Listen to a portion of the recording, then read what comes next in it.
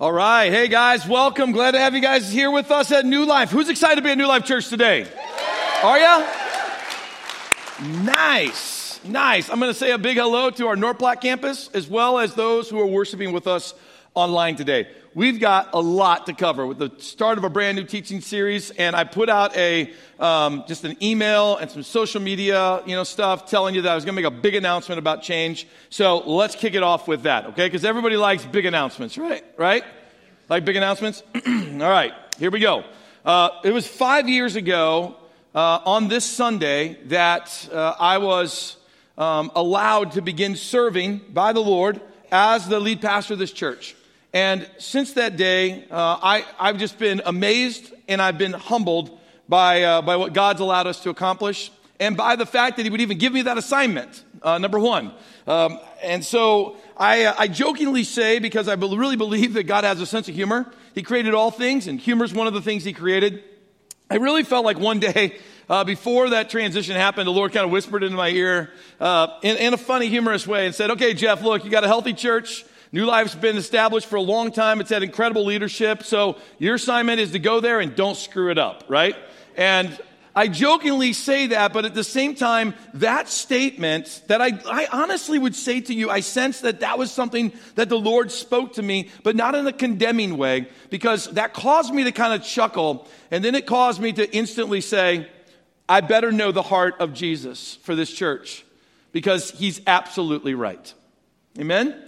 I better know the heart of Jesus for this church. God gave me some very clear marching orders when we stepped into this assignment, and He honestly continues to be faithful in giving clear marching orders of vision and of direction and where we're supposed to be going. And one of those assignments that God gave before I ever came here again for the second time was to plant a church within a church. We now call that church within a church. We call it the East Venue here at our Kearney campus. It meets currently right now in our gym. There's people that attend New Life that the only service they attend is in our East Venue. They've never been to our West Venue. In fact, I've literally met people that have never even been up to our lobby because of the way that they can come in and out. And so we have a much larger family. That's one of the reasons why we say we're one church in multiple locations. Not only do we have multiple services, but we have multiple locations inside of the Kearney campus. And so that assignment of launching that campus was something that the Lord put in my heart before I ever came here. In fact, I remember before I even stepped up and became the lead pastor at this church, Bob Wine, who was the former lead pastor for 30-some years of his life and served faithfully and now serves as our superintendent, and him and Connie attend our church. They were just here in the West Venue in the first service. We're so grateful for them and thankful for them. They're amazing people of the Lord. I remember Bob pulled me into his office and he sat me down and he goes, Jeff, look, the writing's on the wall. God obviously has called you to be the lead pastor of this church, and it's just a matter of time somewhere within this year that, this whole transition is going to take place. To help set you up as a great leader, I want to know one thing that's in your heart that you really want to lead. You think it's the number one thing you need to lead so that you've got some leadership equity as you're rolling into this new position. And I remember sitting there, and I didn't even hesitate in my response. I said, Bob, I want to plant a church inside of the church. And he kind of leaned back in his chair and kind of gave me that, head kind of turn look, like, what exactly does that mean? And so I went on to explain it to him. And if any of you know him, he asked me about, 5 questions, more like 50. And after the 50 questions, he's like, you know what? I think that's exactly what we need to do at this church. And I think you're the right person to lead it. Why don't you go ahead and start it? So I actually started leading the planting of the East Venue before I ever even became the lead pastor. So the East Venue has been in existence for about 4 years now, and here's what it's helped us to do. It was so important to plant the East Venue because I needed to be able to give you a visual picture of what it looks like to plant a church. I needed you here at the Kearney campus before we ever branched out anywhere else. I needed you to feel the pain of it. I needed you to feel the sacrifice of it. I also wanted you to experience some of the rewards of it. And I knew that this was a healthy church, and healthy churches need to reproduce healthy churches. Just like healthy Christians need to make disciples, churches that are healthy need to be planting other churches, because planting churches has been proven statistically to win the lost faster than anything else that the church can do today. in an organized fashion, faster than anything. So I wanted to visually give you an example of that. That's why we launched the East. The other thing that we started to learn through that process was then the logistics of worship and tech and all of the things. And we're still on a learning curve with some of this stuff. But, learn what does it feel like, and can we carry the weight of multiple campuses here at our church? And I would say to you that because we launched the East, some years ago, that today we celebrate an average attendance on a weekend here at our Kearney campus of 950 people that walk through our doors. Why does that matter? Because it's significantly larger than it was 5 years ago. And one of the reasons is because we've embraced reaching out and planting churches. And those numbers are people, and those people have stories that matter to God. That's why those numbers matter to me. Amen? So I'm excited about that. The second thing that we have, because we launched this 4 years ago, is North Platte. I'm just going to straight up tell you, we would have never planted North Platte. The sacrifice would have been too great. The cost would have been too great. The learning curve would have been too steep for us if we had not first planted the East venue. But because we did, now we have a campus 100 miles down the road, of which is live with us right now. And in 2018, this year, they've been averaging 230 people on a weekend at that campus. That's exciting. That's exciting. And if you've never heard me say it, the thing that really excites me about that number is that 53% of them didn't come from another church. That's real transformational growth, guys. That's the kind of thing that's happening as we are planting churches. But all of this comes at a severe price. To do everything we just talked about, it costs a lot. And I'm not talking about finances. I'm talking about people equity, right? Some people have been serving in ministry week after week after week, carrying significant loads without a break. They only get a break when they take vacation. That's dedication from people. And if that's who who I'm talking about, right? Because it's you, and you're not going to tell anybody about it, but I know who you are, and I'm super proud of you. Thank you for serving in that capacity. But the price has caused us to stretch some of our systems and our resources to a breaking point. It's like a rubber band that's been pulled to a place where if you pull it a little bit more, it's going to snap. And we can't continue with that current model because it's not going to allow us to accomplish God's future vision for our church. We're not operating with the right amount of margin. Our margin is like this. We don't have any margin. So when we dream big ideas and we dream about planting more campuses and we dream about things that, others are unwilling to do, but we're willing to audaciously pray about it, and God gives us those things, we can't act on them because we don't have enough margin. So it's time to ask a really difficult question, and that's this. Is it time for significant change to take place? And if it is, then has the East venue, the service that meets in the gym right now, has it accomplished what it was launched to do? Those are hard questions. In fact, I'm going to have you ask the very same questions to yourself throughout this sermon today as we kick off this message about change. But has the East venue accomplished what we launched it to do? What God birthed it in my heart, has it done it? Well, yes, it has. It has it's changed the culture of our church. Our church is a culture of church planting. I hear people saying like, hey, Jeff, when are we going to plant another campus? I go out to North Platte and I see life-giving people in a church, 230 of them on average every single Sunday. And I just go, God, I praise you for that. Like the vision is happening. So yes, we have accomplished it. It has accomplished its purpose. So now the question is, has a morning worship service in the East venue come to a necessary ending? And is it time for the East and the West venues to come back together as one? And after much prayer and conversation, all of the leadership of our church in unison have said, yes, that's exactly what needs to take place. We need to do something strategic for our God-given future. We need to consolidate right now for strength. It's time to pull the troops together. It's time to pull the family together here at the Kearney campus and consolidate so that we can have strength to do something. We're consolidating so we can strike again. It's that classic moment of any army. You know, you pushed, and you got your supply lines stretched as far as they can, and now it's time to regroup for a second so that we can strike again. Because God's not done using this church. In fact, I would say this to you, that God's put some God-sized vision inside of my heart. He's put some God-sized vision inside of my heart that I cannot share with you right now. It would be premature to tell you, but I will say this to you with integrity, that our staff are diligently working on the logistics of this soon coming significant impact that God, I think, wants to bring to our church that is going to allow us to catch more people for Christ than maybe we ever have. And I can really see this coming from a biblical example that Jesus gave to his disciples one day when he walked out onto the shore and his disciples were fishing and they had fished all night, and Jesus says these classic words, "Hey, guys, have you caught any fish?" And they went, how did they say it? "No, we've been fishing all night." So then Jesus, right? He knows how to walk on water, but there's nothing in the Bible that tells us he really knows how to fish. And he says to them, "Hey, why don't you throw your net on the other side of the boat?"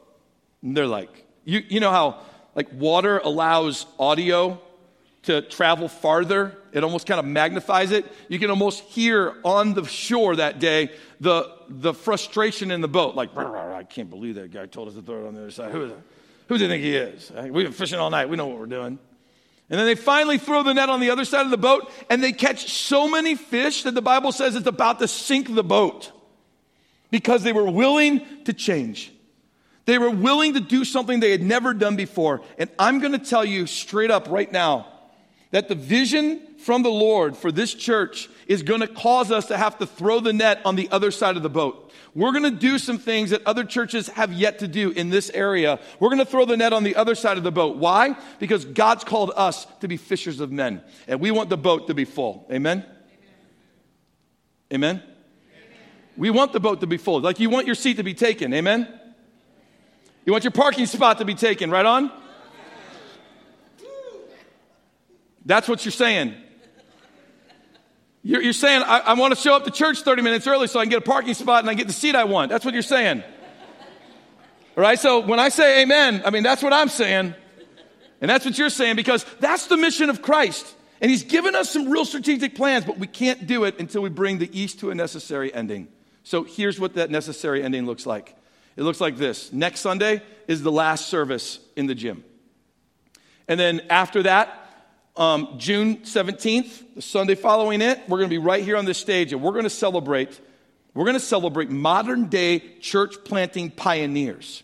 Yeah, you can read books about people who planted churches 100 years ago in the United States, and they are incredible stories. People that have gone out and planted, like this church planted back in the early 1950s. Right? You would read about those kind of people and be like, man, it would be so exciting to be able to be on the cutting edge, on the front lines. Well, guys, we don't have to read books about what happened in the past. We're going to celebrate right here on this stage modern day church planting pioneers that are part of our church that have been giving their blood and their sweat and their tears in our East venue. And because of them, we've already planted one church in North Platte, and there's more to come. And I praise God for those people. And we're going to celebrate them right here. It's going to be awesome. I am so glad we are one church in multiple locations. One church. One church. So this series on change, all right, you got that. In talking about change, every single one of you has something in your life that needs to change. Something in your life needs to change so you can become more like Jesus Christ. You can become more like God's Word. Just like we need to make changes here corporately, you and I have to make changes personally. And in those changes, there's changes of thought of our mind, changes of actions, changes of habits, changes of even of our beliefs, or possibly even change in your structure of how you work your own day.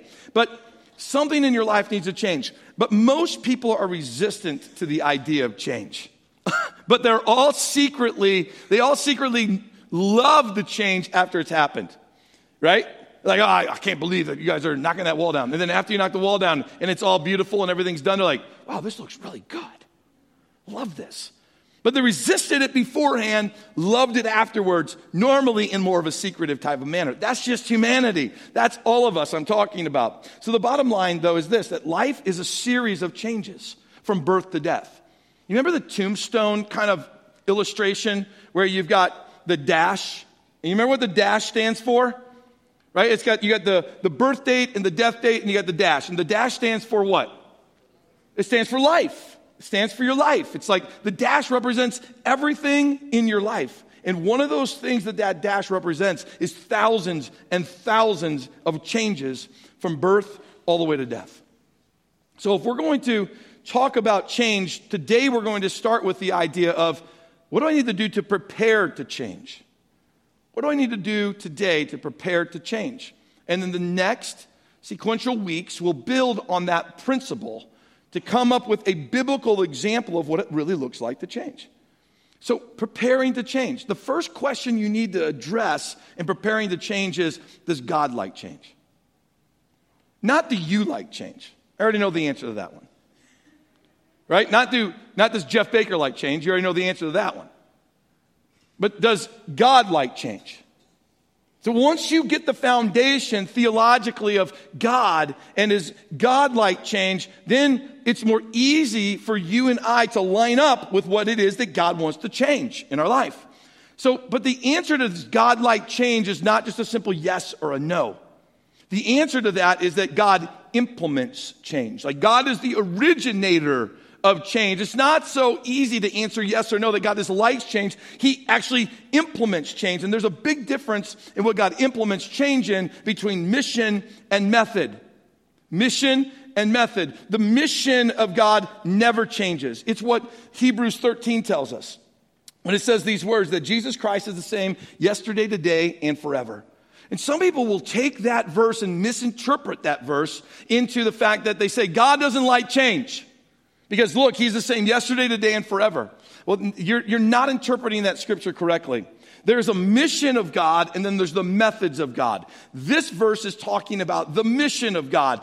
Praise the Lord that he doesn't change, that he's pure, he's righteous, he's holy, he's a just God. He's a God full of love, he's a God full of grace. He always has been, he is, and he always will be. And if that ever changes, your life and my life is not even worth existing anymore. But I'm going to tell you right now with an assurance and 100% confidence, and if I could make it technically 101, I would do it, that God's mission is never going to change. That's what that verse is talking about. You can put your life in his hands and you can trust him forever. But the methods of God, they do change. In fact, we have historic record of the methods of God changing since humans walked on this earth and since the moment that God started to speak and the universe went into existence. That the creativity of God causes change and the methods of God change. And many times you and me, we don't like change because we get method and mission mixed up. And we think that we're messing with the mission when all we're doing is messing with the method. The mission of God never changes. And pray with me, all right? Because we need prayer. The mission of New Life never changes. It's to see people find Jesus and lives changed through Christ. That's the mission. But the method of how we do that is always changing, just like God is. Just like God is. Let's look at some of the methods of God that have been changing from the beginning of time. Like Scientists believe through their studies that the universe and some of their measurement abilities believe that the universe itself is still expanding to this very second. And it expands fairly rapidly. So what God spoke back at the beginning, let there be a universe, not even let there be light. Like that statement came way before let there be light. Like let there be this universe, that the expansion of God's very word that was spoken that day is still taking place to this very moment. And stars are still being born, and we scientifically know that. We also know that scientists have estimated that there's about 100 billion galaxies that are observable by our technology through our telescopes today. And they're predicting that with the new technology that's getting ready to come online, that we might find an additional 100 billion, making it 200 billion galaxies like the Milky Way galaxy that our solar system exists inside of, this massive galaxy. 100 billion of them we know are there right now, and we're projecting 200 billion of them. Like that blows my mind, and here's the reason why. Because there's not a single one of them that's like the other. The change of God.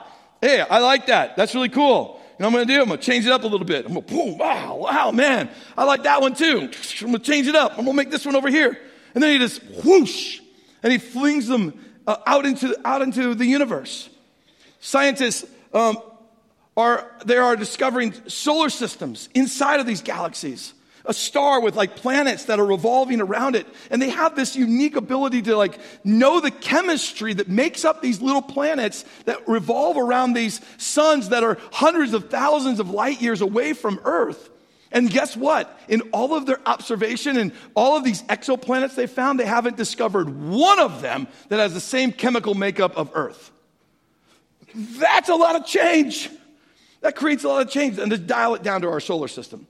Our solar system right now has 8 planets and a few microplanets. One of them, reluctantly called Pluto. So, since I'm not politically correct, we have 9 planets in our solar system. But here's one thing that we cannot debate.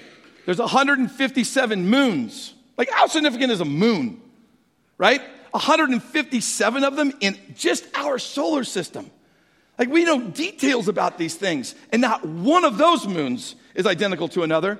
And studies estimate that there have been 107 billion humans that have walked on Earth since day one, Adam and Eve. 107 billion of them. And guess what? You already know the answer.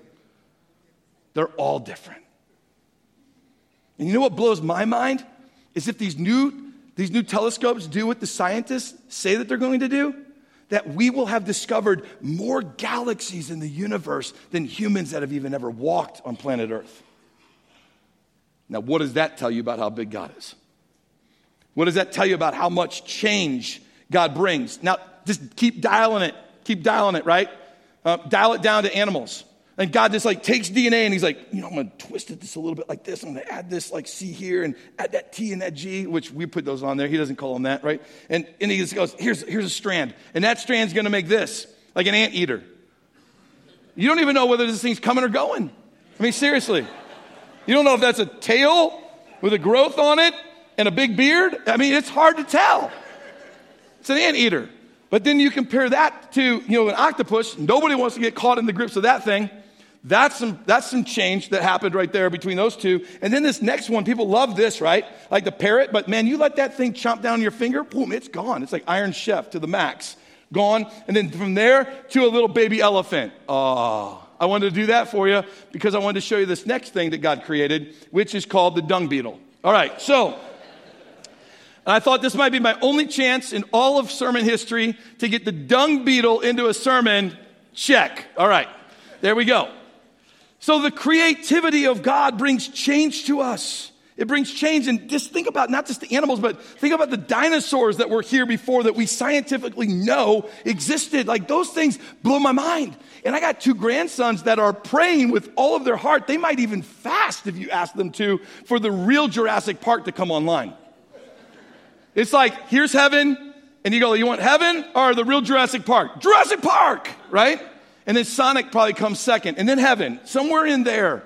Like they just want to see this kind of stuff because God's made so many changes. And talking about change, those dinosaurs aren't even around anymore. And then we live here in Nebraska and we got 4 seasons. And then you talk about, in the Bible, like put we into the word human. And how many times has God changed the method of how we worship him? We walked with him in the garden. Then we met with him on the mountaintop.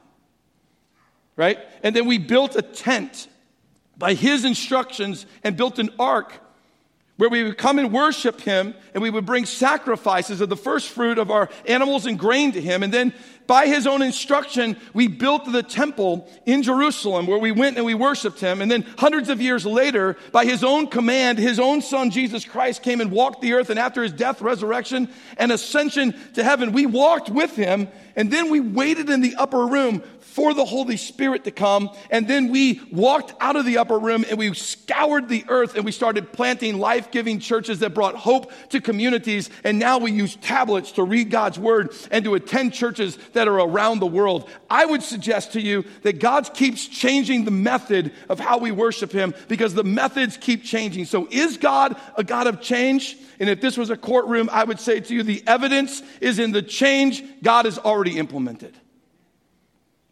So it might sound crazy to you today, but these examples that I've given you are just methods from God, and they're all going to change again. Read with me in 2 Peter 3. But the day of the Lord will come as unexpectedly as a thief. Then the heavens will pass away with a terrible noise, and the very elements themselves will disappear in fire, and the earth and everything on it will be found to deserve judgment. Since everything around us is going to be destroyed like this, what holy and godly lives should we live? Looking forward to the day of God and hurrying it along. Looking forward to the change. And actually being a part, like going, God, come on, bring the change, man, bring the change, bring the change. How often are we in that situation, right? On that day, God, he will set heavens on fire and the elements will melt away in the flames. But we're looking forward to the new heaven and the new earth. We're excited, like giddy about the change that God's going to bring with a new heaven and a new earth, as he promised, a world filled with God's righteousness. Guys, I'm telling you, everything you know right now, the methods that we embrace, that we consider to be so important, we call them the mission, God's going to burn them away and then destroy them all. But here's something to be noted about this passage. The holiness of God's never going to change. That never said that. It always said that God's still God. He's still on the throne. Why? Because that's his mission. But the world, as we know, it's going to change. It's going to burn away. Even the heavens are going to burn away. Why? Because it's method. It also tells us that the love of God isn't going to change. It doesn't say God's going to I'm going to burn up the earth and burn up the heavens. And by the way, that's when you guys you're done with me. No, it's like you're going to embrace this new thing. The love of God being displayed, that doesn't change. Why? Because it's the mission of God. But the church and the way it is now and the way we worship God is radically going to change. Why? Because it's method of God. There's a big difference between the mission and the method. But listen to me carefully. Our human instinct is to resist change. Now, just ponder it with me for a second.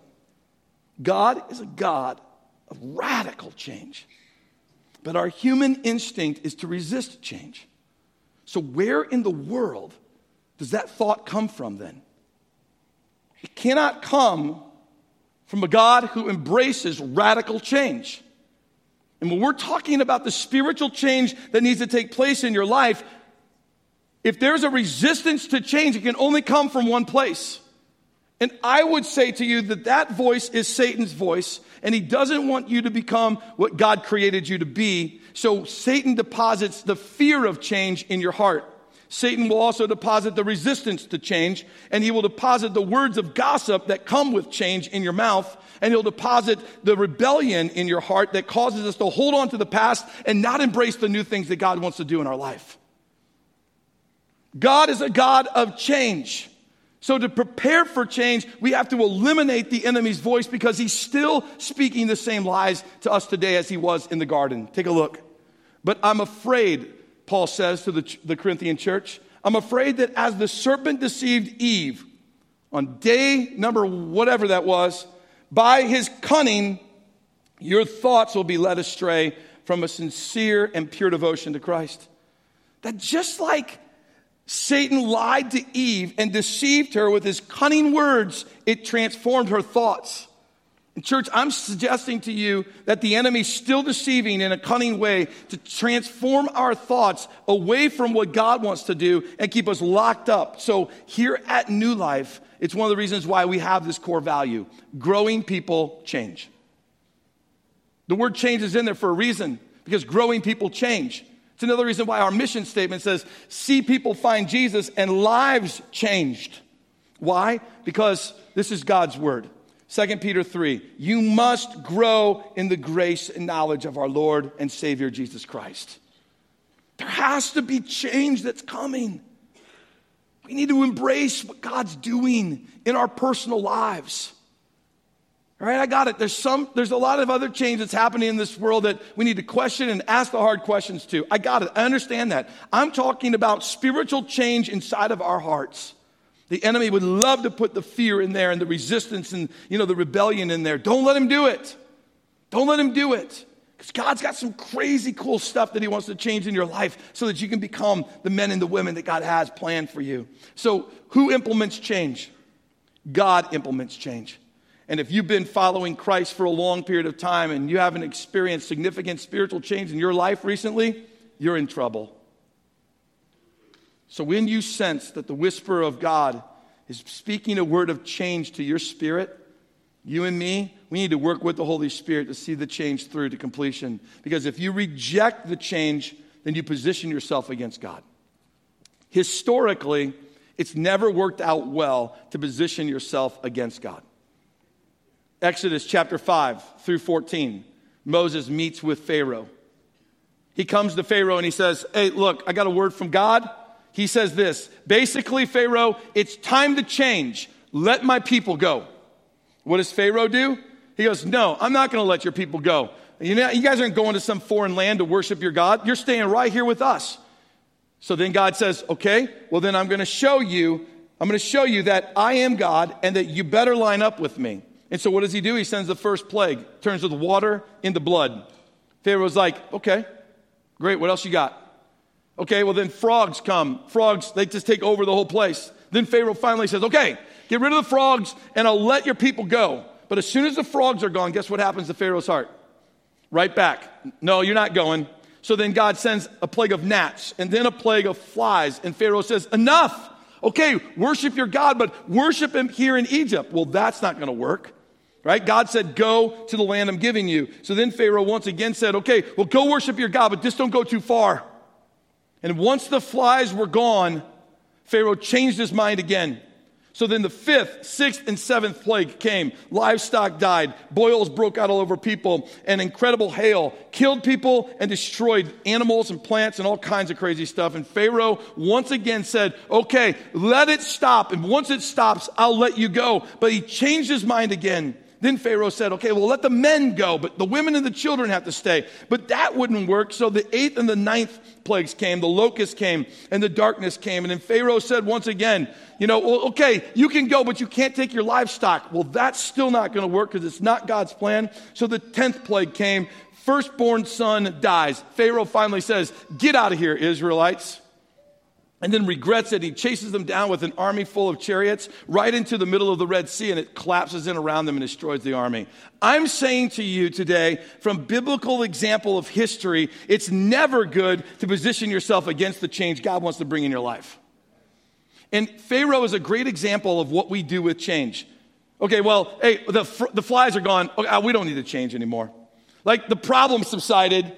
Like our bank account leveled back out again. We don't need to really get a budget. Like we got this. And then months again, well, we're back in the same problem.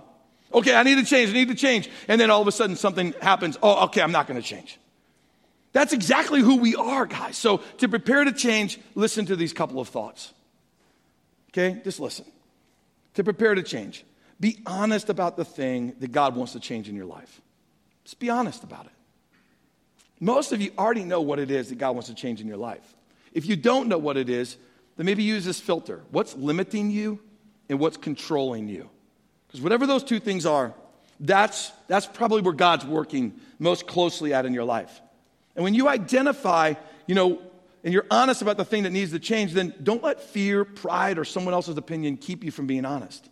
Some of you need to tell somebody, this needs to change in my life, to help hold you accountable. So identify what God wants to change in our life. That's step number 1 in preparing to change. If you don't know what that is, then you're going to want to spend some time this week in prayer going, God, show me, because I guarantee you, God already knows and he wants to tell you.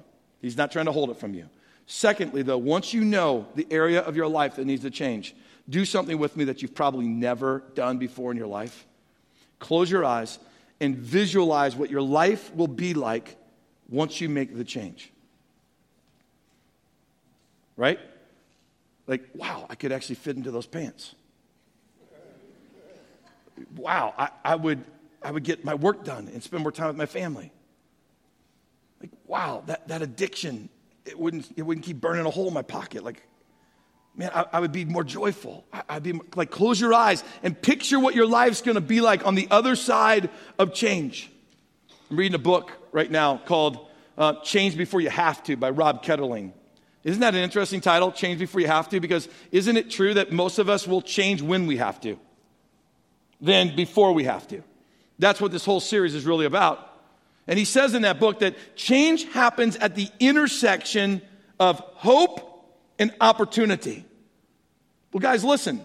Hope is visualizing what your life's going to look like after the change. The opportunity, and don't miss it, is when the Holy Spirit whispers to you and he shows you what really needs to change in your life. So visualize. So you got the thing that needs to change. Visualize what your life's going to look like after that, okay? And then start the change then once you get those two things. So if you know what those two things are and you can do that today, start the change today. But don't give up if the change doesn't happen as fast as you think it needs to.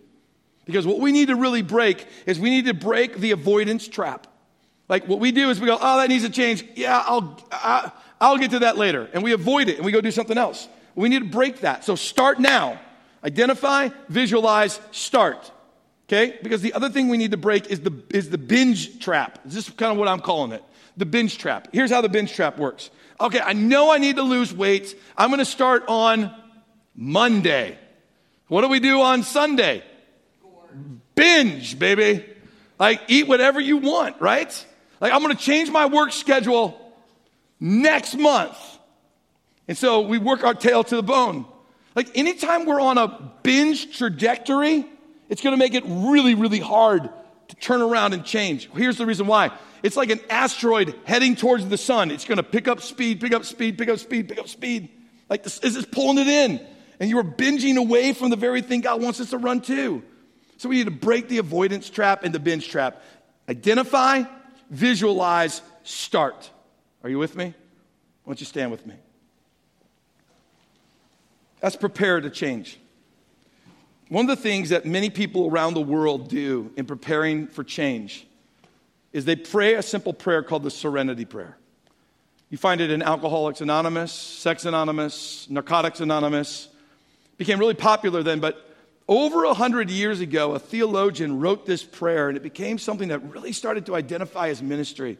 And then it took off because people could identify with it. So what I would like to do with you today in wrapping up this sermon is I would ask you to pray the Serenity Prayer with me to the Lord.